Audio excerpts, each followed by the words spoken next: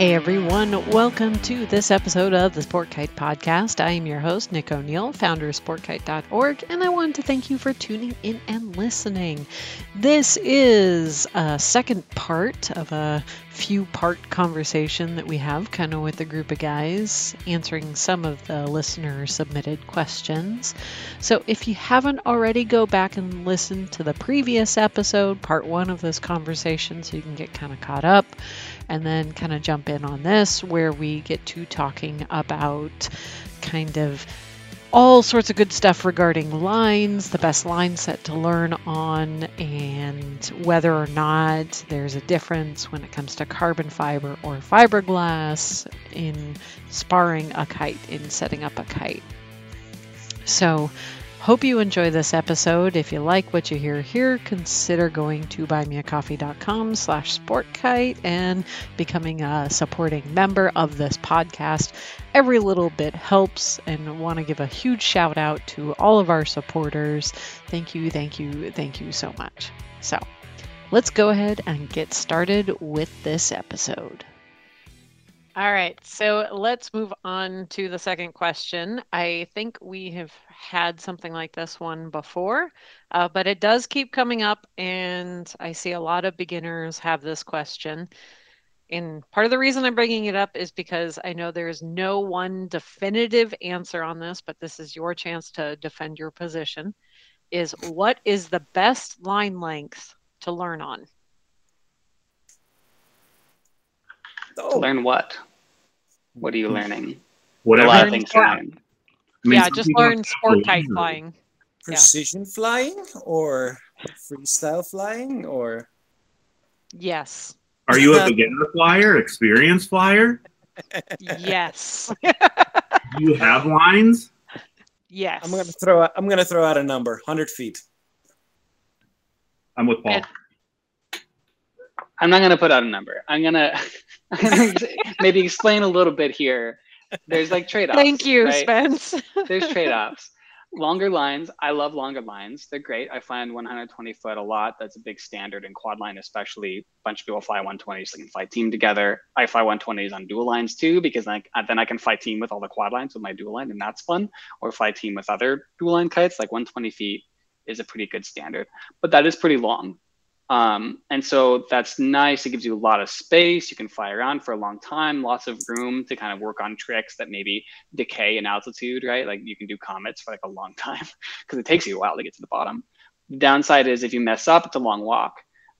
So having shorter lines can help a lot with that, where, if I'm really practicing slackline stuff, I might go down to like 30-foot lines or 50-foot lines or something like that, because then when I mess up, it's like a real short walk to go and just grab it, pick it up. And, if it's quad line, I can just throw it back out again, or whatever. So you've got some variety there in terms of tools for learning. So I guess the short end of that is like precision benefits a lot from having some longer lines, and anything that's risky benefits a lot from having some short lines, because that resetability, I guess. And then there's also benefits about the sort of wind conditions. Longer lines, you have more stuff that's going to be heavier, right? But it can also get you up higher, where maybe your ground wind is terrible, but the wind up high is nicer. So having longer lines can help you a lot with that. But shorter lines, less weight. So if there's really not hardly any wind at all, then short lines can be really nice because you just have less weight to carry around, and that can be kind of fun. But Paul, I see you wagging your finger. What's up? I'm sorry, I couldn't help myself.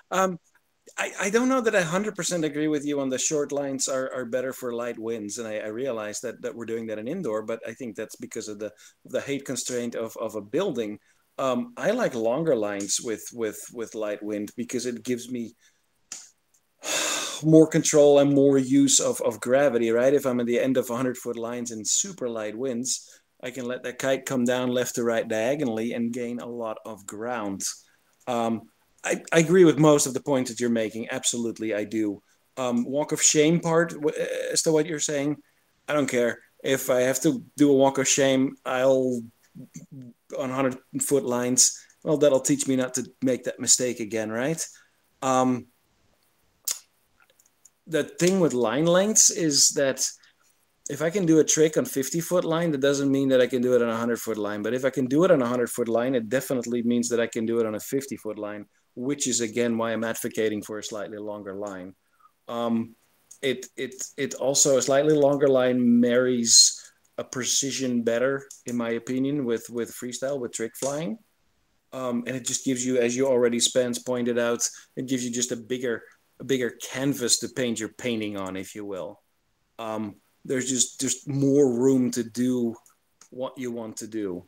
But even in a light wind situation, a longer line, I think, gives me a little bit more leeway. That at that point, the line thickness comes into play. But even in the lightest of winds, I hardly ever fly lower than 90 pounds, which I know many people fly at 50 pounds line.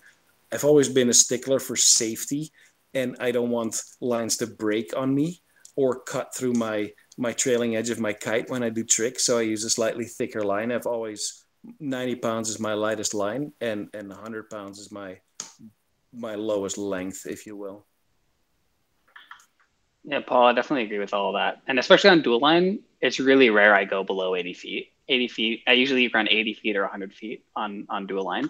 I made a short set recently just to kind of play with for when it's like really dead and I'm just like farting around and stuff. So they can be fun. And same with quad line. I use short lines when I'm out doing crowd play. Like a lot of times the festivals, I'll step outside the boundaries and kind of walk around, and I'll carry a kite on short lines with me so I can kind of like interact with people and be there to talk to them. And that's a lot easier to fit in those kinds of spaces with short lines. But if I'm, really flying for me and like really trying to do some stuff, then I really like the point that you kind of gisted on a little bit about the marrying of precision and tricks, and that, if you have more space, I can fly a square and then run that into a trick, or like you have the space to do that stuff and work on actually composing those things together, as opposed to just, I'm just doing tricks and like, you don't have any room to actually do any figures. So all you're doing is like flippy shit and that's it.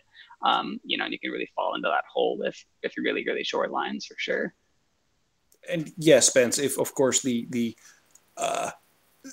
surroundings or the location dictate that I need to fly shorter lines, 50 foot, 30 foot audience, I will do that, of course. But my story was mainly predicated on the assumption that it was me by myself on a large beach.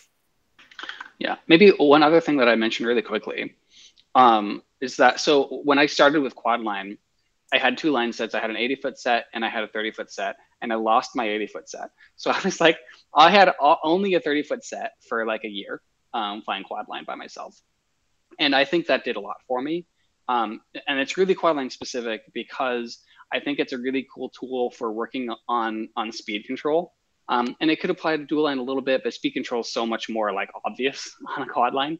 But being so restricted in space means I can't fly like balls out going really fast all the time because I have no space to do that. So you're going to fly slower, more gradually, more in control through all of that. So being on really short lines, I think, was a nice restriction for me when I was in more of those learning stages.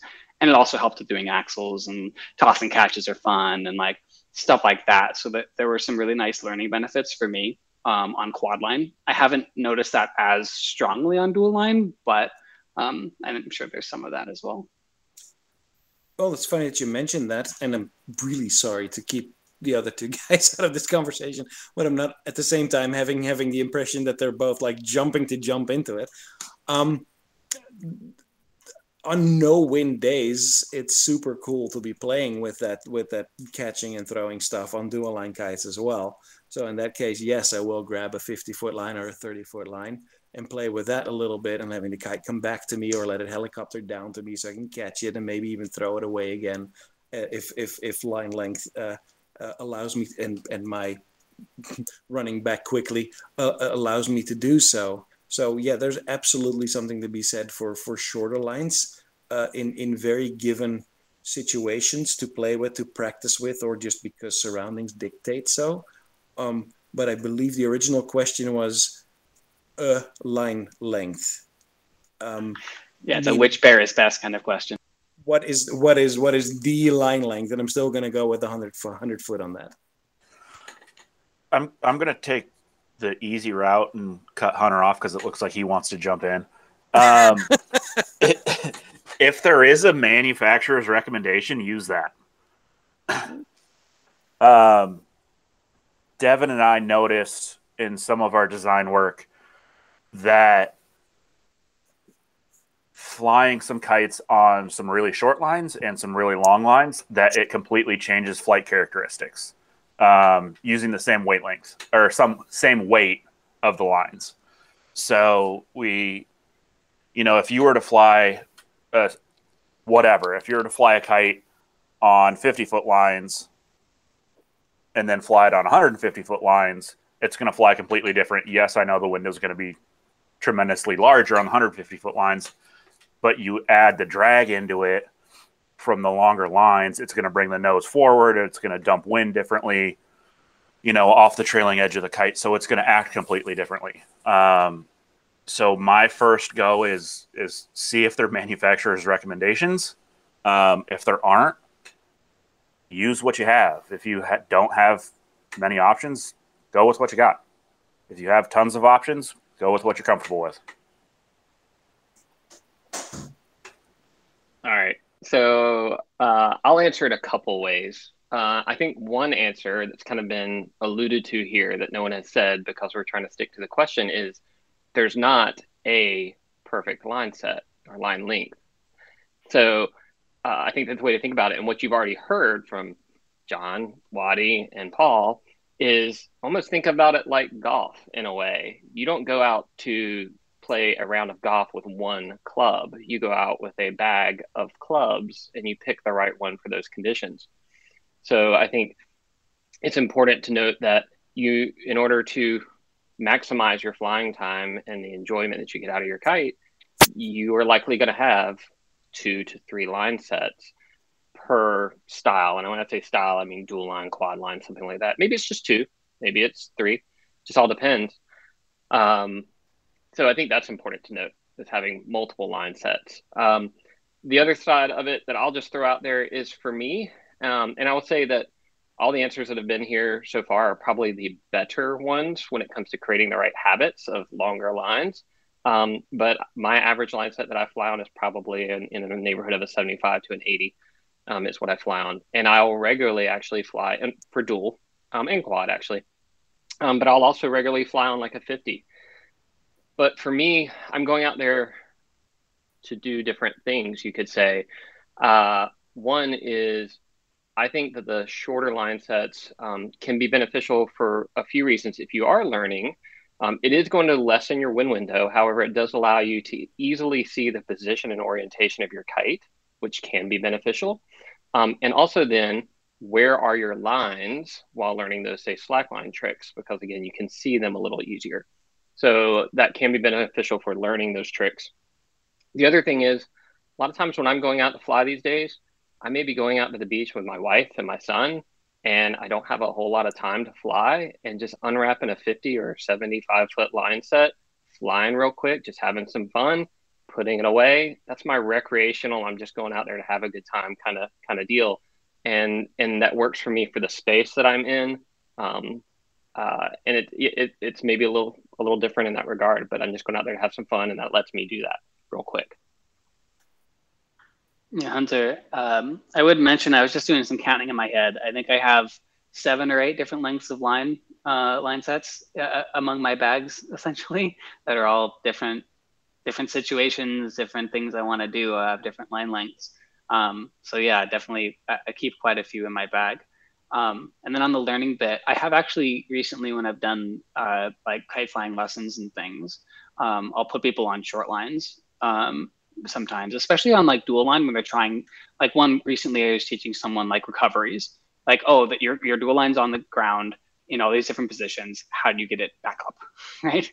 And that's like, we're dealing with recoveries, so I need to kind of walk over there to put their kite on the ground and like do stuff all the time. So really short lines is really valuable for just having a much faster feedback loop to work through those sorts of things. So yeah, definitely handy, good tool every now and again. Awesome. All right. So this question is, and this is kind of for the designers, but also since you guys all of you are designers and flyers, so I have a feeling you have a a response on this one. The question is, why would a sport kite have fiberglass or why would it have carbon fiber spars? Does it really make a difference? And if you swap them out, would it change how the kite flies or feels and how? So, Paul, as the composites engineer that has a lot of Yes. background knowledge on fiberglass and carbon fiber, do you want to start us off on that one? Yes, it really makes a difference, and yes, it really changes how the kite flies. Why would it have carbon versus fiberglass? I'm thinking that largely, shall we say, the novice kites and the mass-produced kites will be turning out in fiberglass, and the more, I hate to use that word, but serious kites, pro level kites, will be in carbon fiber. The main difference there may be in what type of carbon fiber we're talking about. Is your shortest possible answer on that? So, Paul, can you go into a little bit more detail as to why the reasoning there for your answer, that more of those beginner entry level kites, why fiberglass, and then the serious kites with hand quotes that people can't see on the podcast, why the serious kites have carbon? So, simply put, fiberglass composites are less expensive. So if we're talking about entry level kites, it's more attractive to put fiberglass composites in a kite like that. For a given diameter, a carbon fiber rod or tube will be much more stiff. It will give you essentially more performance. It will keep the kite in better shape for a dynamic wind load, if you will. So that's why. But you're also talking 3-4 times the cost for a given diameter and length material. So that's why a higher level kite would be built in a carbon fiber rod or tube. Is one more springier or bendier than the other? Like, is it going to flex more when you're flying? For a given diameter, a fiberglass rod or tube will be much more flexible. It will be slightly heavier, but not much. It will just be much more flexible, which, depending on the design of the kite, may or may not be important and or a good thing or a bad thing. It's not always a bad thing. It's just that we think of in high-end or mid to high-end sport kites of it as a bad thing. I definitely think there's such a thing as a kite rod being too stiff, which is why I very much like my pultruded kites, my pultruded frames and kites, or at least in various parts of a kite, like leading edges. I don't think that so now we're going to the difference between carbon fiber, pultruded, and wrapped. Wrapped typically is a method that will allow you to have a relatively to the weight of the tube, stiffer tube.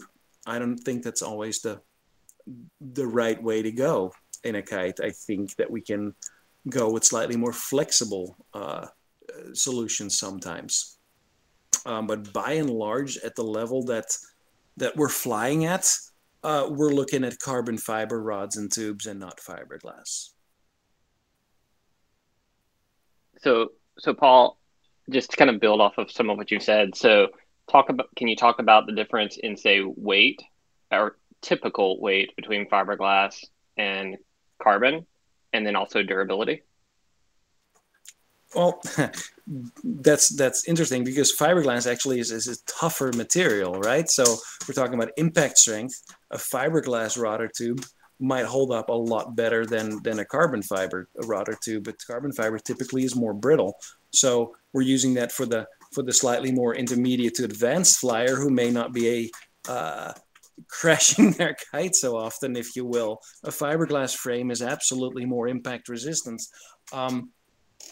If we're talking about weight, I think, this is from the top of my head, density of carbon fiber is 1.5 grams per cubic centimeter, and fiberglass is 2.3 grams per cubic centimeter. Not that far apart. It's the difference between in stiffness for a given volume in tube or rod.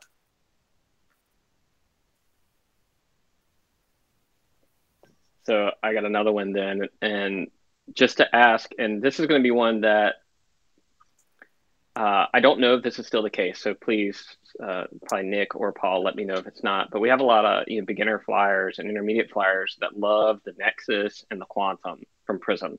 So they're two extremely popular entry level and intermediate kites. I know they used to be made with what I would almost call some kind of blended or hybrid rod, where it was, God, I can't even remember now. I think it was, or the Quantum specifically was like a carbon rod or a fiberglass rod that then had some kind of core to it. Are they still using that? And then can anyone on the call, Paul or anyone, discuss that? Because there are so many people that use it, and so it applies to a lot of people's kites out there. That was the hemp core? Yeah. Was it? Yeah. So first off, I don't know anymore what's in the Nexus or the Quantum, but to those two, fiberglass. Really? Okay.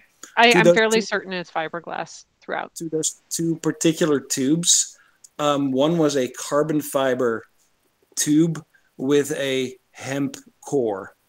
So it made it actually a solid rod. The hemp didn't do anything as far as stiffness is concerned, but it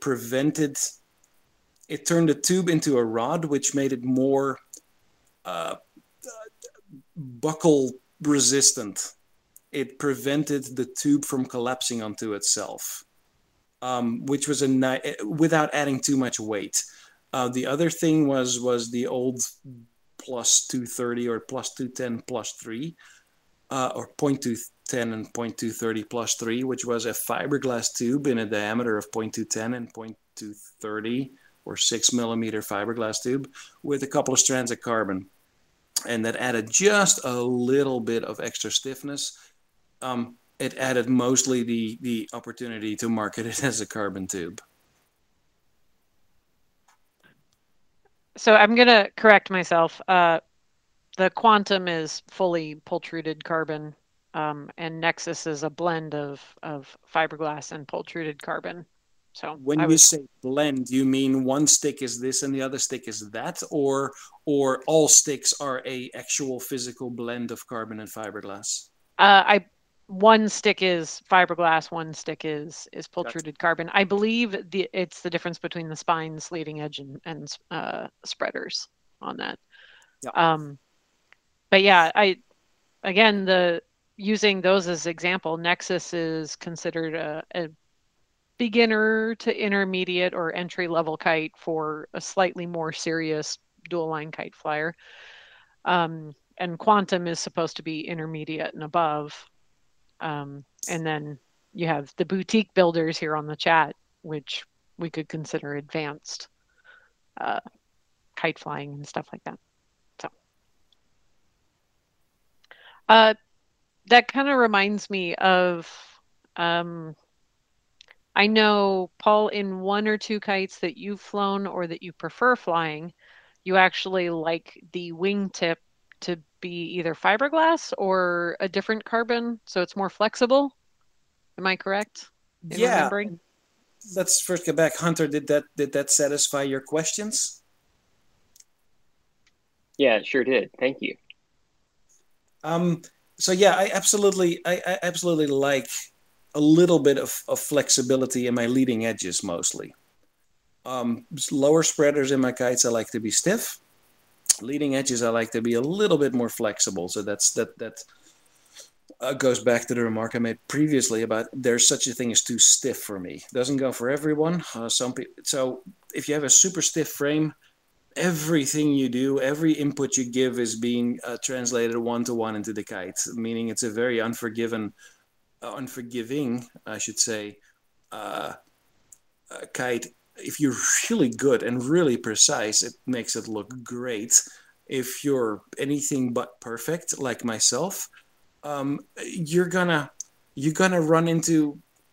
It's difficult. A super stiff kite is a difficult kite to fly and to make it look pretty. So I very much like, for that reason, a little bit more flexibility in my leading edge. There's another reason there. My favorite form of sport kite flying is flying to music, is getting that expression, that emotion of the music translated through the kite into the sky. With a flexible leading edge, I feel like I can put a little bit more expression into my flying. it just feels better. Paul, maybe to dig in a little bit there on kind of the flexible leading edge versus a more stiff leading edge, right? To kind of to kind of equate that to like what it really feels, right? Is that if you think about what happens when you turn a dual line, right? What happens is that you pull on one line, it's pulling on the outer parts of the bridle, and that's pulling on the leading edge. So if your leading edge is softer, then the leading edge is going to bend a little bit before the sail transitions, right? So it's going to have a little bit of squish, and you're not going to drop the pressure as quickly because the sail's still kind of intact, keeping that billow. But if it's a stiffer frame, then when you pull on those bridle points, the the leading edge comes right away and pulls the sail with it. And so you're going to drop your pressure. You're going to kind of lose pressure faster, which is why a lot of like really tricky kites have really stiff frames, because they can drop that pressure really easily because it's so stiff. Every movement just takes the whole sail with it. Right. So that's kind of where you get a little bit of that more generally equates to a little bit more pressure, or a little bit like more of a pressurized sail when it's slightly more flexible, and that when you do those turns, you can feel the pressure through the turns, whereas the stiffer leading edges will kind of drop a bit more of that pressure through the turns and feel a little bit less precise but more trick happy. Would you agree with that generally, Paul?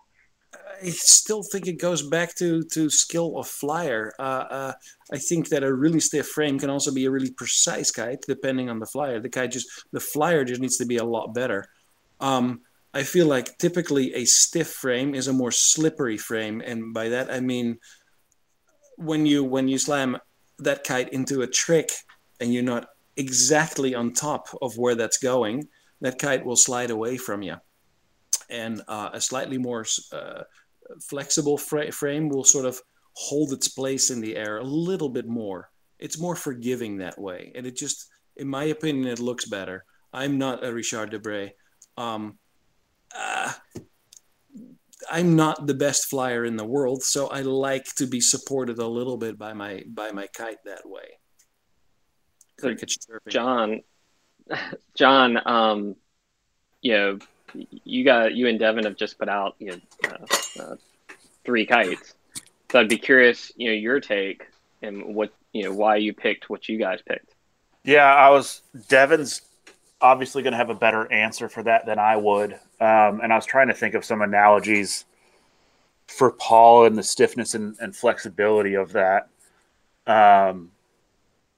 Ultimately, I think the best answer that Devin would be proud of me giving is it's a relationship as to how the frame and bridle support each other. The intention standard is a full SkyShark Nitro frame. It's a heavier tube. It's a 15, 16 gram tube, carbon wrap tube that is very stiff. To my knowledge, is one of the stiffest tubes on the market. And then, in the crux, we have our standard crux is a SkyShark 5PT, which is, in that 15 gram range as well, 14, 15 gram range as well. A little bit softer, not as stiff. And then the Spur SE is not a tapered tube. It is SkyShark P100s. So a little more flexible, but it's those tubes are cut kind of short, so it's actually a stiffer frame. That's why we're able to use a lighter tube in it in the P100s instead of using P200s because they're cut short. So we're able to use them a lighter tube, and it's a little more rigid. As far as why we use those tubes, it's Devin's brainchild, and his brain works a lot better than mine does. So I don't have great answers, which I should, and it's a shame that I don't. The crux is certainly a little bit more flexible. It's kind of built to be our wild child in our line. And you can kind of, for lack of little terms, beat the living hell out of it, and it just kind of keeps going. And part of that is because it's more flexible. Like Paul's saying, you beat the daylights out of it and run it in the ground, do whatever you want to do, bounce it off the ground, and it'll just keep going because of its flexibility. The and tension being stiffer and very stiff and very well supported by the bridle. At times and early on in our testing especially, it was almost overly supported by the bridle and became brittle. We broke a lot of tubes early on in testing because of it was over supported, and the tubes were just they became so stiff there was no flexibility. So we had to relieve some tension in the kite itself to increase flexibility within the tubes. So there's certainly a married balance in there. And I just got a text from Devin. He said he might jump on in a few minutes, so he would be able to talk about that. So hopefully he does. But for what the intention is and what we wanted it to do, the nitro was the tube that fit the vision of that kite the best. 7 PTs were too heavy for what we wanted to do. 5 PTs weren't stiff enough for what we wanted to do. In the Crux, 5 PT was always going to be the tube for that kite. And in the Spur, in our eyes, it was always going to be a 100 once we took it back over from Skyburner. When it was a Skyburner, it was in the X series tubes, and we took it back over to the P100s, and that's just where it felt most comfortable for us. Hope a lot of that rambling made sense to somebody that's going to listen to this. So if it didn't, I apologize. If it did, thank you. Well, John, one thing that came to mind while you were talking about that was maybe a slight topic of carbon stiffness or any spar stiffness compared to the size of a kite, right? Mm-hmm. And that the stiffness, you can define it into deflection, right? How far of an angle you can bend a spar. And that's going to be different depending on how long that spar is. And at a shorter distance, you can't get as much deflection, whereas at a longer distance, you can get a lot of deflection. So when it comes down to the size of the kite, smaller kite's going to need a more flexible frame to some extent because you have a shorter distance for the possibility of deflection. Correct. And this becomes really obvious to me with quad line, where because the bend and leading edge makes such a big difference in how the belly loads up in the quad line.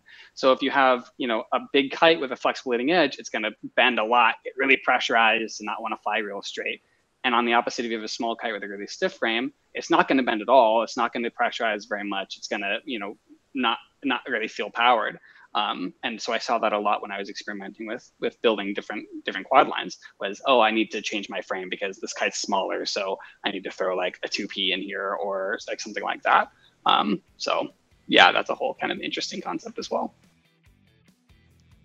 All right, so I do hope you enjoyed this second part of the general conversation that we had with the guys, where they answered a handful of the listener submitted questions.